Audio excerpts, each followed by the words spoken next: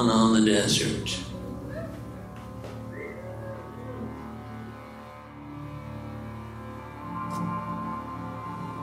And tonight you will hear many mysteries of the desert. Some are cruel and terrible, others sublime, and a persistent few remain inexplicable by our current metrics of understanding.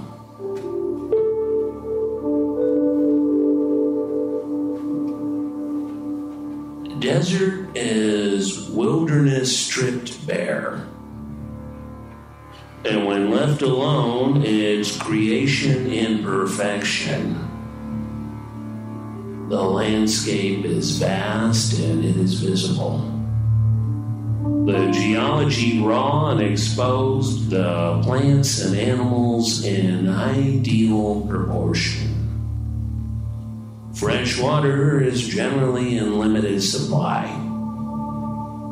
but that has never stopped life from thriving in these lands of little rain. Our own species has always been fond of these harsh and arid places. The first civilizations rose up from desert sands, Mesopotamia, and ancient Egypt. The wilderness of antiquity was wild desert. That's what they meant. And that's where our philosophers and our prophets went to meditate on mountaintops, to abandon society for a while and sleep under the stars, or within limestone caves, to argue with devils and commune with the angels. There were many river valley civilizations in the North American desert too. Long before our current mess of outlet malls and cell towers and interstates.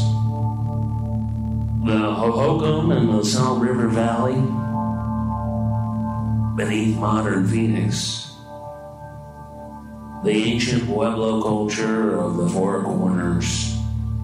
The Taos Pueblo is a rare unbroken link to those very past, despite the plastic letters on the gas stations, on the same banal television program beamed or streamed into every home. Taos is more or less as it was when Hernando de Alvarado arrived uninvited some 5 centuries ago, and as it had been for centuries earlier, when the Roman Church was still struggling to Christianize the diverse peoples of Europe. Through a combination of accident and intent, much of the American desert remains mostly intact today, mostly wild.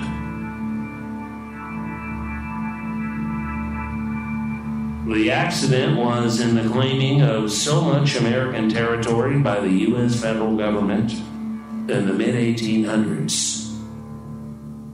Actions taken to prevent competing claims and occupation by Spain, Mexico, France, England, Russia, all of our old imperial rivals. The places with surface water attracted some settlers, despite the heat and the sandstorms and the scorpions.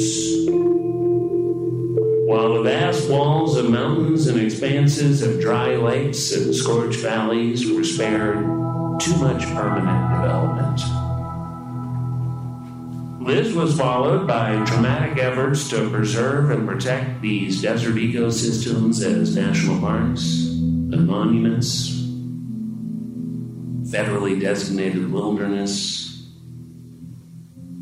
Actions inspired by the nature mystics of American transcendentalism, like John Muir, himself a desert rat. You know, the John Muir Wilderness is surrounded on 3 sides by the Great Basin Desert. He got down there now and then when he wasn't worshiping trees. But he was a disciple of Ralph Waldo Emerson, the Harvard theologian who created a new religion for this vast North American nation, a Gnostic religion. Gnostic meaning knowledge, to know, gnosis.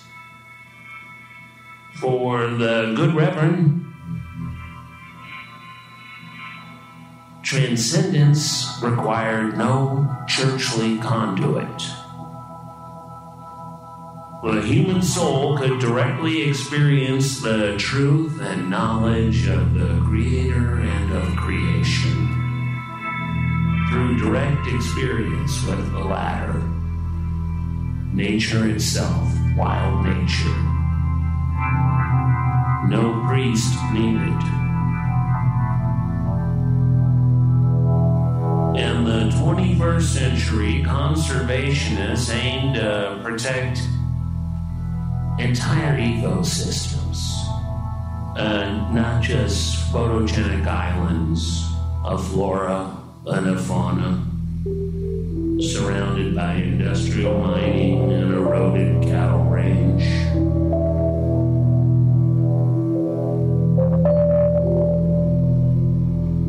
Even without the dense forests we associate with the crucial storage of carbon on this planet, wild desert forms an immense carbon sink. Over a third of our planet's landmass. From the ancient aquifers beneath the parched surface to the vast networks of cryptobiotic crusts that bind the desert together. There's good crypto and bad crypto, is what I mean. Don't throw out the word with the worthless computer currency. Crypto means concealed, secret. Just beneath the desert surface is a complex and hidden world of life, and it holds it all together. The Joshua tree and the juniper, the black brush, the sagebrush, the creosote. This is a brief attempt to answer a complex question. Why is so much of the American desert held in public trust?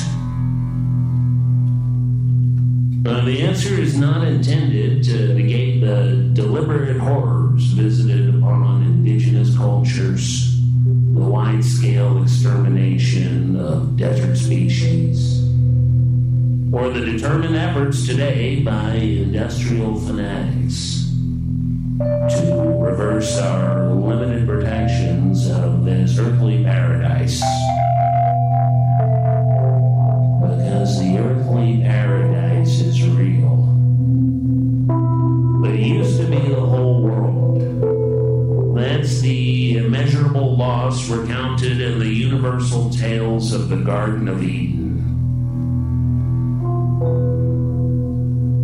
of which we were thrown out. And shame and hunger. That's the immeasurable loss described in the universal tales of the Great Deluge, the Great Flood, after the last ice age, when the salt water of the Mediterranean rose up over the Bosphorus and flooded the low-lying areas that circled what was then the freshwater Black Sea.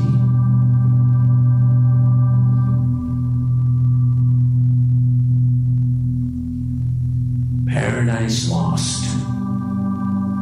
From wandering bands of happy humanity to the toil and misery of the work week, of agriculture, of the boss man and the warlord, of the crazed old king. When you are in the great desert wilderness today, you must carry some understanding of why it's like that. Why it's so contrary to the numbing sprawl of our current civilization. It's the way it is because people spent lifetimes fighting to keep it that way, suffering more defeats than victories. Because when you love a place, that is what you do.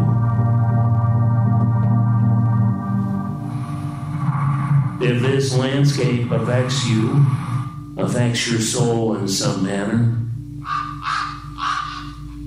you may have no choice but to join the noble and holy effort. We could use the help out there. Whether you become a park ranger, or join the Conservation Corps, or disappear into a cave in the Eastern Sierra, or volunteer a couple of times a year to clean up a nature preserve, or lead school kids on backcountry hiking trips. You might even become an outlaw. You might even become a hero.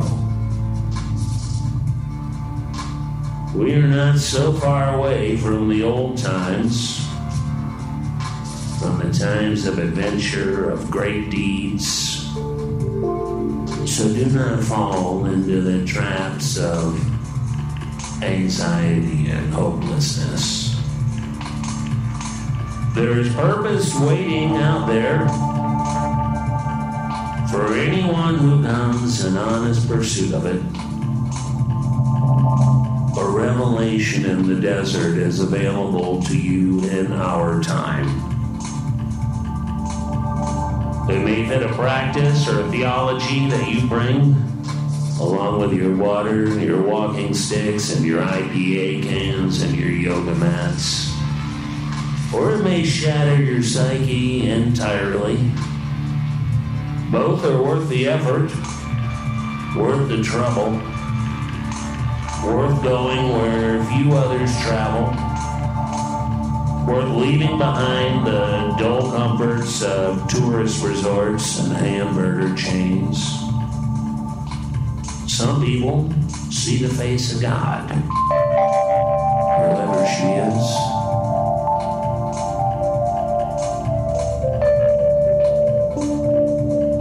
Some people get blasted by light beams on a desert highway. Some people fall off a boulder and spend days wondering if they'll live or die, and it's always one or the other. I've witnessed pure, wild joy on the face of a visitor simply because there was no telephone signal available. No electronic map display to show the nearest cluster of coffee and fast food franchise locations on the honky-tonk highway. Out here beyond the robotic grip of a civilization in disarray and despair, I promise you will feel human again, if only for a little while. Should this experience of old wonder appeal to you, then you will be back as often as possible. And you may have no choice but to call the wilderness home. And if it's home, you have no choice but to defend it. There's nothing more fun than having a purpose in life.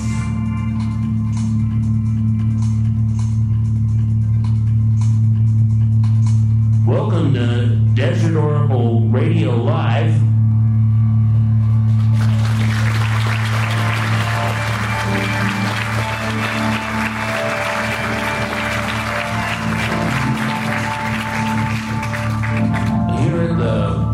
Los Angeles Central Library at the Mark Taper Auditorium. It's good to see you all. To see your silhouettes, anyway.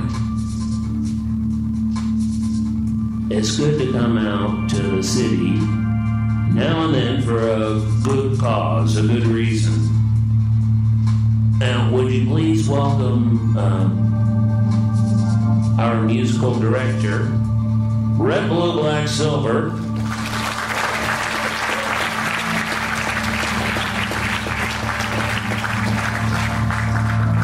He comes all the way from his hidden cave in Joshua Tree somewhere.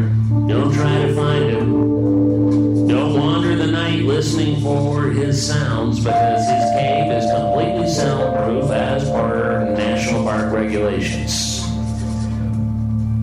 and common decency. We are recording this program tonight, and everybody hearing it later will know it's a live recording, so you're welcome to make some racket. Make a little noise when the spirit moves you. Somebody came up to me after the last show, which was in Portland, Oregon, and said, I'm sorry I was laughing. And I said, I do try to put a little entertainment in the show. I don't mind. It's not a funeral. Hey, you should laugh at funerals too, if you appreciated the person. Or if they're a comedian, say, Rodney Dangerfield, who followed me on Twitter recently, and I thought that was kind of weird.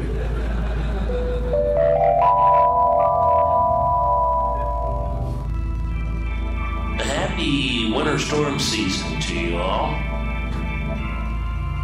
Even Los Angeles looks sort of clean, I noticed. After a couple of blasts like we've just had, and we'll hopefully keep having, remember to do your rain rituals. A lot of people these days only burn a votive candle or whatever for their own personal gain. Like those votive candles when you've got a court date. Have you seen these? Maybe for a criminal charge or a divorce case. Whatever, you buy one of these candles, and they're called Lawyer Gets Sick. And you get that at the Botanica, and you burn it the night before. And on the side of it, there's a cartoon of this sort of cartoon lawyer.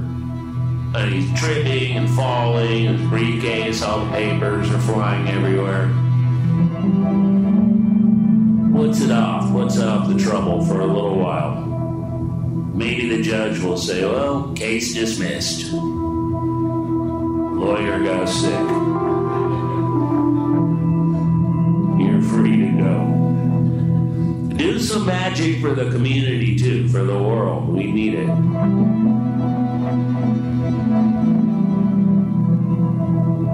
There is nothing like taking a walk, a hike, a ramble, up the mountain, down the wash, along the dirt road, after a winter storm.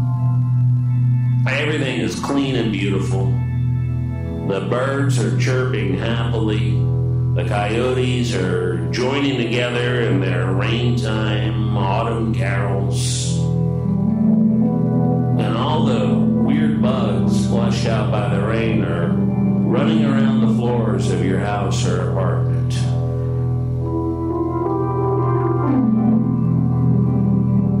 Just a short little burst of life before it gets really cold up there. Listen, at the tail end of this show that we're doing right here, I'm going to invite a couple of you to share your own weird campfire story. You don't have to use your actual name. You don't have to give your social security number. Just come up and tell a little story about something weird. There's a sympathetic crowd. And when we do these shows, it tends to draw kind of repressed memories out of people, We did a show late last year, I believe.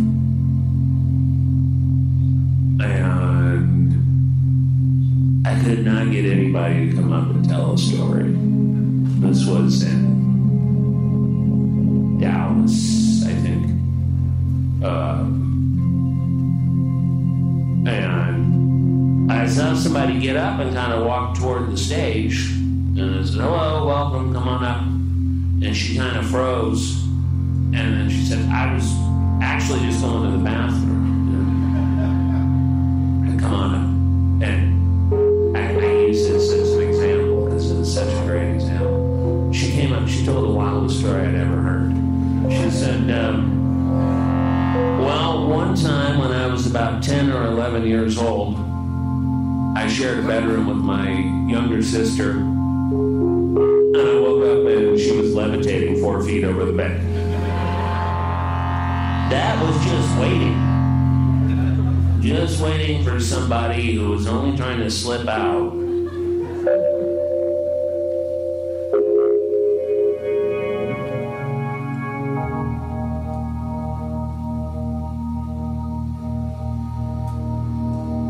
The one thing that has lingered with me with these stories of the cattle mutilations, which are ongoing, especially in light of John Mack's research with the people who had experiences they described as abductions and often became not just environmentally aware, but vegetarians in many cases, which he found extremely noteworthy, is that maybe these events are trying to tell us something about the keeping of cattle, about beef. One of the key elements of the development of our human civilization. The oldest known ceremonial temple on Turkey's grassland with the great column showing scorpions and snakes. The understanding today, which is changing all the time, is that these places serve not as permanent habitations, but as immense outdoor temples for seasonal beer and barbecue festivals. The houses that were initially thought to be homes, it turns out that they look more like places where you would make beer and ale with great trays for the grain to ferment. People did not seem to live there full time. They came in droves at special times of the year. They harvested wheat. And they slaughtered the large semi-domesticated cattle that they had begun fencing in. And they offered up plenty of both to their gods who are unknown to us. We can see the scorpions, we can see the serpents, we can see the beautiful reliefs carved into the columns of foxes.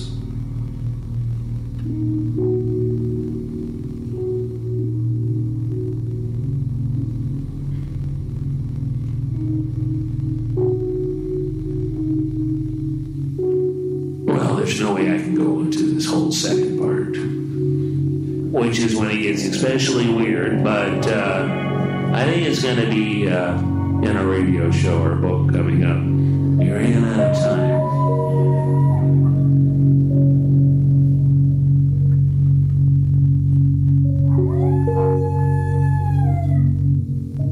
And they tell me I want to thank you all for coming out tonight. J. Weir Central Library. The library is now closed.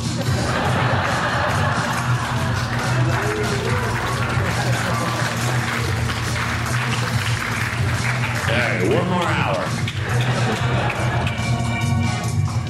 Good evening, patrons of the Richard J. I've never been thrown out of Dick Reardon's library before, but it's a beautiful thing.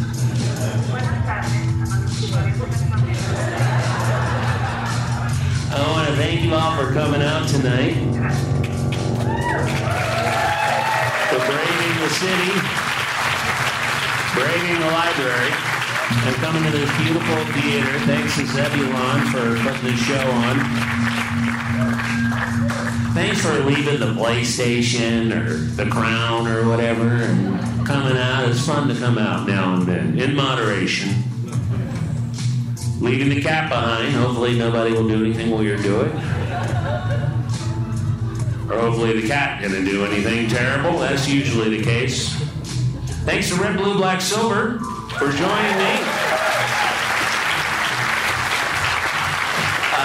on this last traveling stage show that we're doing. We may do something or other in the future, but this exact thing, this is it. So when it's ready to be revealed, whatever we do next, I'll let you know. Probably not on Twitter, so keep your ear close to the radio. It's the time of great festivals coming up, our great seasonal festivals on the Wheel of the Year.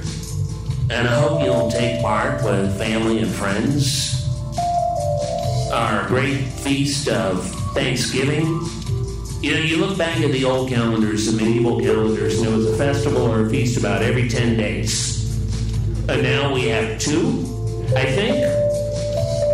So the weather is crisp, it's beautiful, from the Mojave all the way out to Culver City, probably. So from Amboy to Zzyzx and across the Great Mojave Wilderness and the American Southwest, this is Desert Oracle Radio, and I'm your host, Ken Lane. Good night from the voice of the desert.